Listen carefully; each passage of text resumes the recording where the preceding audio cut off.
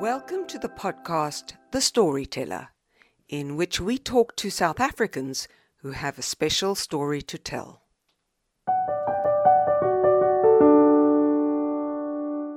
Jean Tresvon is an award-winning marine conservation photographer. His passion for the ocean began as a schoolboy when he spent most of his time diving in the sea rather than on schoolwork. His speciality is underwater and aerial photography, and his journey to get there is rather interesting. I wanted to be a marine biologist, and my father vetoed the idea. He said the world is full of starving scientists, and you are to go and get yourself a degree in commerce, and once you can afford to pay your own bills, you can do what you like. Right. So I started studying a BCom, and then my father passed away when I was in matric, and the BCom didn't really, I lost my motivation and I was a bit of a mess. So I ended up dropping out of university and becoming a diving instructor and running a charter boat. So I taught diving and took people diving. And then, as with all these good things, I fell in love with a very nice lady who's now my wife, and she told me that I couldn't be a beach bum my whole life, and I should study. So I ended up completing my degree through Cape Tech at night school, and ended up doing a degree in business management.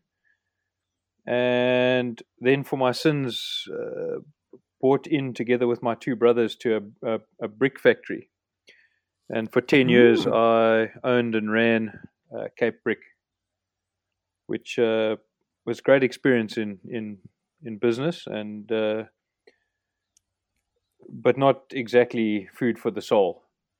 How did you manage the transition from the need for money to a career in photography? Because I'm sure your business was extremely successful, but a career in photography is exactly what your father probably was afraid of, and wouldn't put bread and butter on the table. Quite right. And in fact, the sad reality is that in South Africa, I think certainly in terms of wildlife photography and conservation photography, it's not really possible to make a decent living. I think if you do commercial photography or weddings or product photography, perhaps, but you cannot survive on stills photography at any rate. Shooting footage for documentaries can be lucrative, but there are only a few guys that do it. So I still have several business interests, but certainly my passion lies with on the photographic side. That's interesting, because I read your Facebook page from beginning to end, and by the end of it, I was exhausted. I just, I thought, I just don't know how this man fits so much into his life, and that's just reading about your interest in marine conservation, and I didn't even know that you have on this other businesses on the sideline. And that doesn't include obviously 3 kids and a wife. Yes. It's a constant juggle to fit everything in, and sometimes you have to lose several opportunities either on the business side or on the family side or on the photographic side. But life's too short and you don't get another shot, so you've got to fit in as much as possible. If I'm guilty of anything, I try to do too much and drop the ball here and there.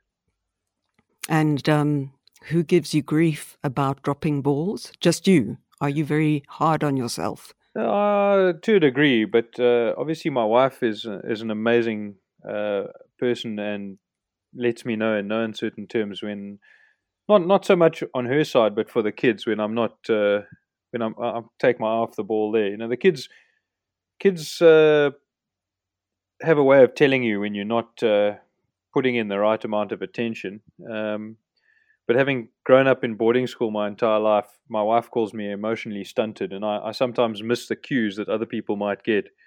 and need a reminder from time to time that I'm spending too much time away or too much time in the field, and I've got to come back to earth every now and again.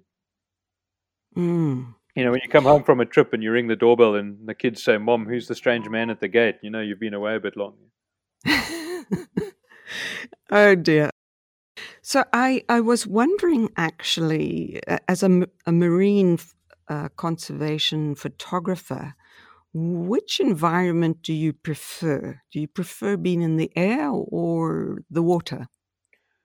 It's not so much a preference. It's like saying to someone, "Do you prefer beer or wine?" Or it's they're both amazing. So I started as a diver. I actually qualified 30 years ago this year, and that's where the photography side came in that I was privy to seeing things that not many other people got to see.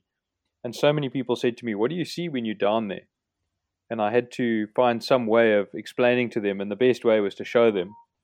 So back in around 1998, I started taking a camera with me, and in the pre-digital days, the learning curve was quite steep, and that's how I got into photography. I never was interested in taking terrestrial photos or photos on land, and became an underwater photographer. And then about 10 years ago, I learned to fly, and that was again quite a by chance occurrence. So the diving I've always been passionate about, and I've wanted to dive since as long as I could remember, but I never really wanted to fly. And then a friend of mine took me in his gyrocopter for a flight along the De Hoop coast, and I was kind of blown away by the different perspective. Both diving and flying offer you an unusual perspective on a place you already know. So the ones being down looking up, and the others being up looking down. Mm. And they have a lot more in common than you would think. And so I took this flight with a friend of mine, and he was quite keen for me to start flying. So he gifted me what's called an introductory flight with the flight instructor, and I did this flight, and then signed up to do my pilot's license more as a sort of personal challenge. I think I was looking for another challenge, and halfway through the course, I was absolutely hooked. And I've been flying for the last 10 years, and I've learned probably more about the ocean in the last 10 years of flying than I have in 30 years of diving, because I've been able to cover a lot more ground and see a lot more things. And at the same time, it took me a little while to get comfortable flying a plane, but once I was comfortable with the piloting side, it wasn't long before I took my camera along and then tried my hand at the aerial photography side of things. I know you do a lot of whale surveys. Well, if I may speak to that Yeah. for a second. So a lot of my time these days I donate to conservation causes. So I've flown quite a few southern right whale surveys for the Whale Unit of South Africa, and I've flown shark surveys for the Shark Spotters, and I do weekly marine wildlife surveys for myself, and then share my findings with the fish scientists, dolphin scientists, whale scientists, shark scientists, and so on.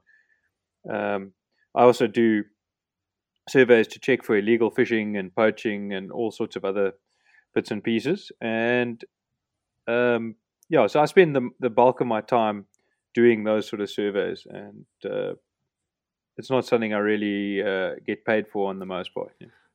Okay, so most of this is actually volunteer work. Quite a lot of it is volunteer work. Yeah. It's not that I don't get anything from it. So over the years, I'm not a marine scientist, and spending lots of time in the field with marine scientists, I've learned an incredible amount about the subject about which I'm most passionate. They get obviously an aerial platform, and they get to do their surveys, and they get to save money because scientists are always on a very tight budget. But at the same time, I learn an incredible amount and get opportunities to photograph and see things that I wouldn't otherwise get. So there's definitely a two-way street. You are not afraid of confrontation in the conservation world. The conservation world is highly politicized, and um, when it comes to actually getting involved in the politics of conservation, you don't seem to be afraid. Michelle, I don't like confrontation. I try and avoid it if possible, and I find a good working relationship is obviously a lot more beneficial. But if I feel that someone needs to be called out on something, I'll do it. If no one else is going to step forward, and I think that someone is not doing their job or doing their job in an incorrect way and harming the marine environment, then I will certainly call them out on it. And I found myself on the other side of the table with the city of Cape Town in several instances. And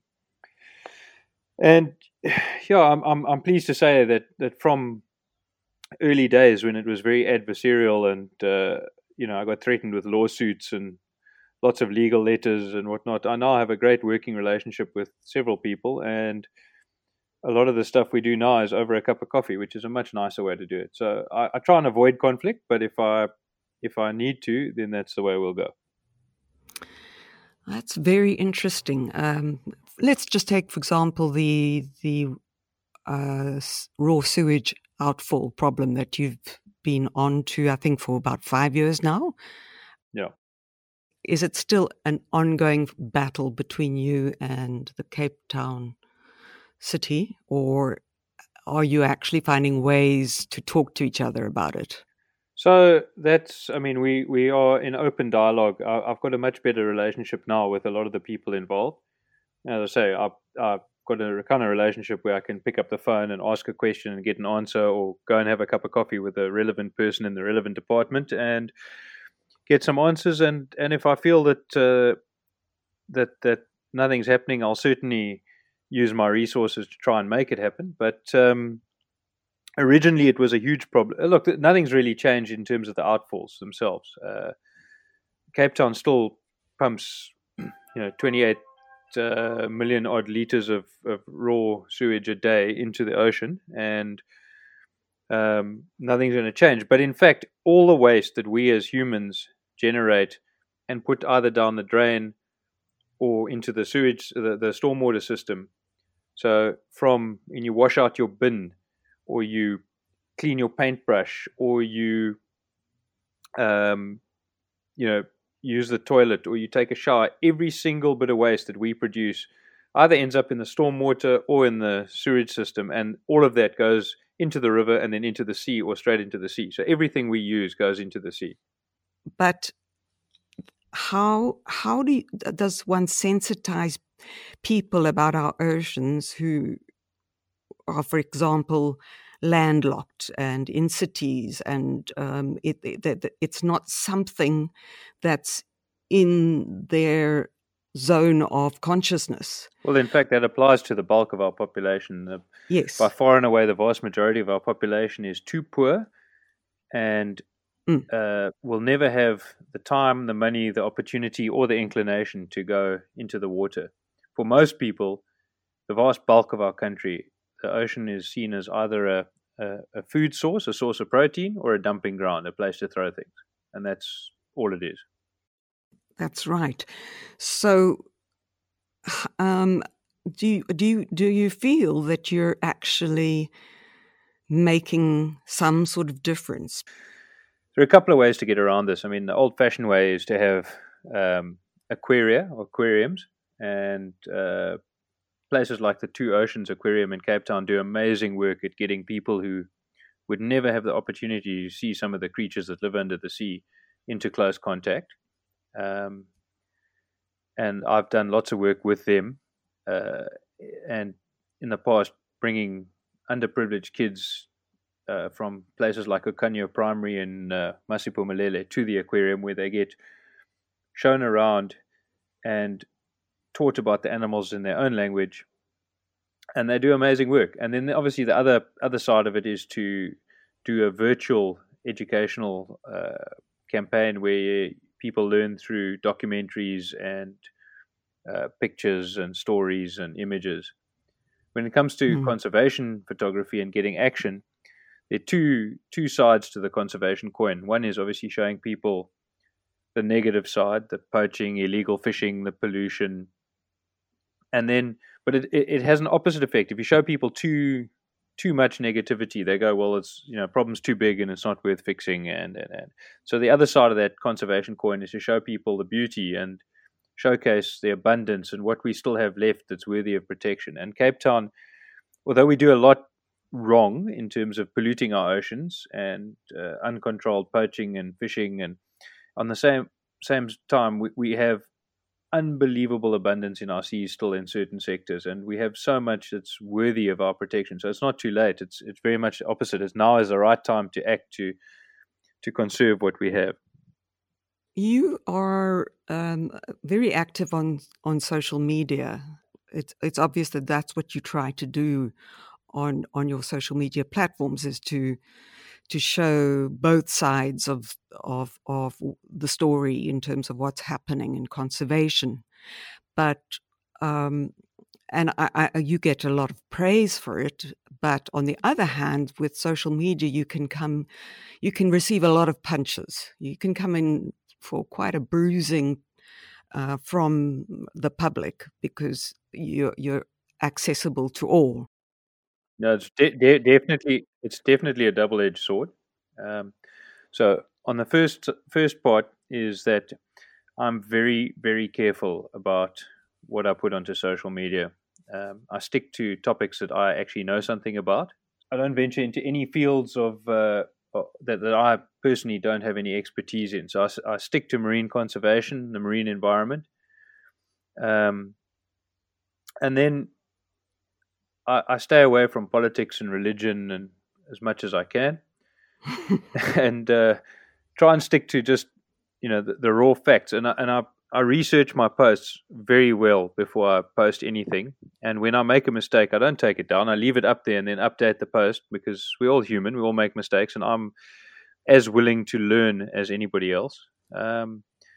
And I've found it an amazing tool. I don't use social media for kind of selfies and personal glorification. I use it to further marine conservation and to showcase some of the stuff. And I've learned as much from people on social media as they learn from me, because very often you see something, you don't know what you're looking at, and you put it out there and someone will know, and you learn a hell of a lot. But as I say, you have to be super careful about what you say and what you post. And I do a huge amount of research and try and stick to the facts as much as possible, and generally then it's all right. Once or twice I've fallen foul of the public, and it's been a bit of a learning curve. Exactly. And it can be quite a painful learning curve unless you've got a bit of a thick skin. Oh, very much so. There's a documentary out on Netflix that everybody's talking about. Craig Foster's My Octopus Teacher, I'm sure you know. Yes. And so one of the phrases that I sort of picked up from that and I wanted to ask you about was that they talked a lot about their best wildlife interactions, and that sometimes the best interactions are when the creatures or you're looking at actually approach you as opposed to you chasing them. I mean, what have been your best wildlife interactions? So Craig Foster, who is the star of the show, other than the octopus in that, is a friend. I'm proud to call him a friend, and he's 100% correct. I have had thousands of interactions with marine wildlife over the 30 years I've been diving, and without a question of a doubt, the very best ones have always been when the animal has initiated the encounter.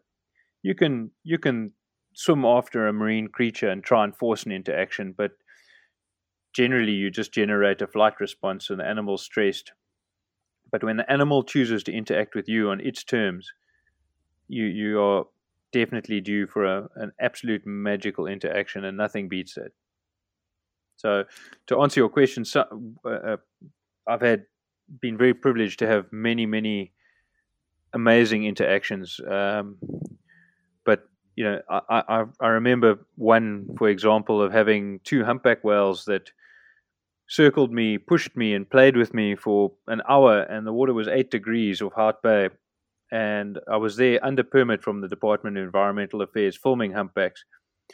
And I got out of the water, and the one humpback actually lifted its head out of the water and pushed the boat until I got back in the water. And when I got back in the water, they carried on playing with me. And every time I got too cold and got out of the water rather, got into the boat, they would push the boat until I got back in, until I couldn't anymore.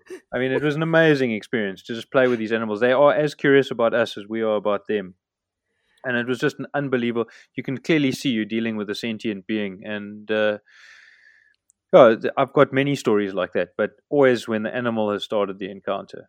It must have been a very gentle interaction for you, because you could have so easily, they obviously sense your boundaries, what you can take for that interaction to occur. Well, I mean, you're dealing with a 40-ton animal, and obviously, getting close to whales is a bad idea in most times because they are so big, but they are unbelievably aware of their bodies and where their tails and fins and pectoral fins are.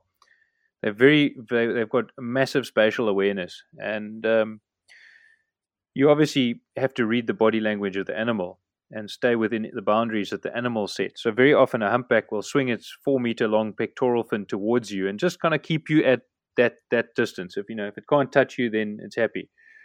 And the animal, if you know how to read their body language, animals always set very clear boundaries, and as long as you stay within those boundaries, you can have an absolutely magical time. But if you ignore those boundaries, you can get yourself hurt. Yeah. So when they bumped you, how were they doing it? Well, the animal would come towards me head first and just gently push me back through the water. Really? And I'd obviously swim away. You don't want to be kind of stuck on the end of a whale. And, you just carefully keep your distance. And obviously I'm trying to film at the same time. So you don't necessarily want to be being pushed around. But, the animals are amazing. They have such a sense of awareness. They know exactly what they're doing, and they know what you're doing. It's a mutual respect thing. As long as you respect the animal, and the animal will generally respect you. It's a minute when you try and force something, get too close, try and force a shot, try and force an encounter, then that's when the problems start. Lockdown. The lockdown period that you had to undergo. And in one of your posts, you mentioned that you felt very disconnected from the ocean. And I was interested to know what you meant by that. Did you mean you missed the ocean? No, I meant during lockdown, we weren't allowed to leave our houses. I couldn't even take a drive to go and see the ocean, let alone dive in it or fly over it. Or for the last 10 years, I've pretty much done once or twice weekly flights around the peninsula to check on what the animals are doing in the ocean, and I've been diving a lot at the same period. So I'm intimately in touch with, I know when the first whales arrive off our coast. I know when the humpbacks are gathering in supergroups off Dustin Island. I know when the seals are pupping and molting. I know when the pulse of the ocean is something that I'm intimately connected with, and not being able to even see the ocean for a couple of months, it was horrible. I felt completely disconnected. Not a case of I miss it. It's a case of I don't know what's going on. I don't know if everything's happening as it should. I don't know if the poaching's continuing unchecked. I just felt completely disconnected. Well, I was trying to break down that passion. Do you feel anger when you see things happening that shouldn't happen, or what is fueling your passion? Well, I don't really feel anger. I feel more disappointment. I thought we as a species in 2020 should know better than to do a lot of the things that we're doing. And the fuel comes from the fact that I have had 30 years of unbelievable encounters and sights underwater and above the water. And you can't see the things I see and not want to do something to maintain a healthy ocean. I mean, I've had some unbelievable encounters and experiences, and it's just,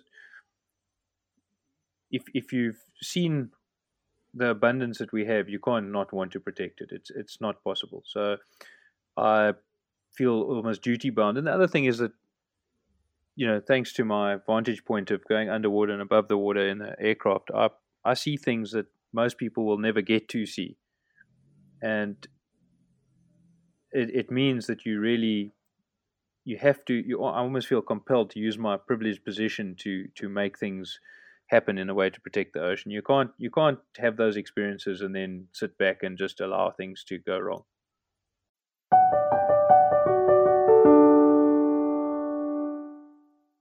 To see Jean's wonderful images and stories, follow him on Facebook at Jean Tresvon Photography. A special thanks to Freesound.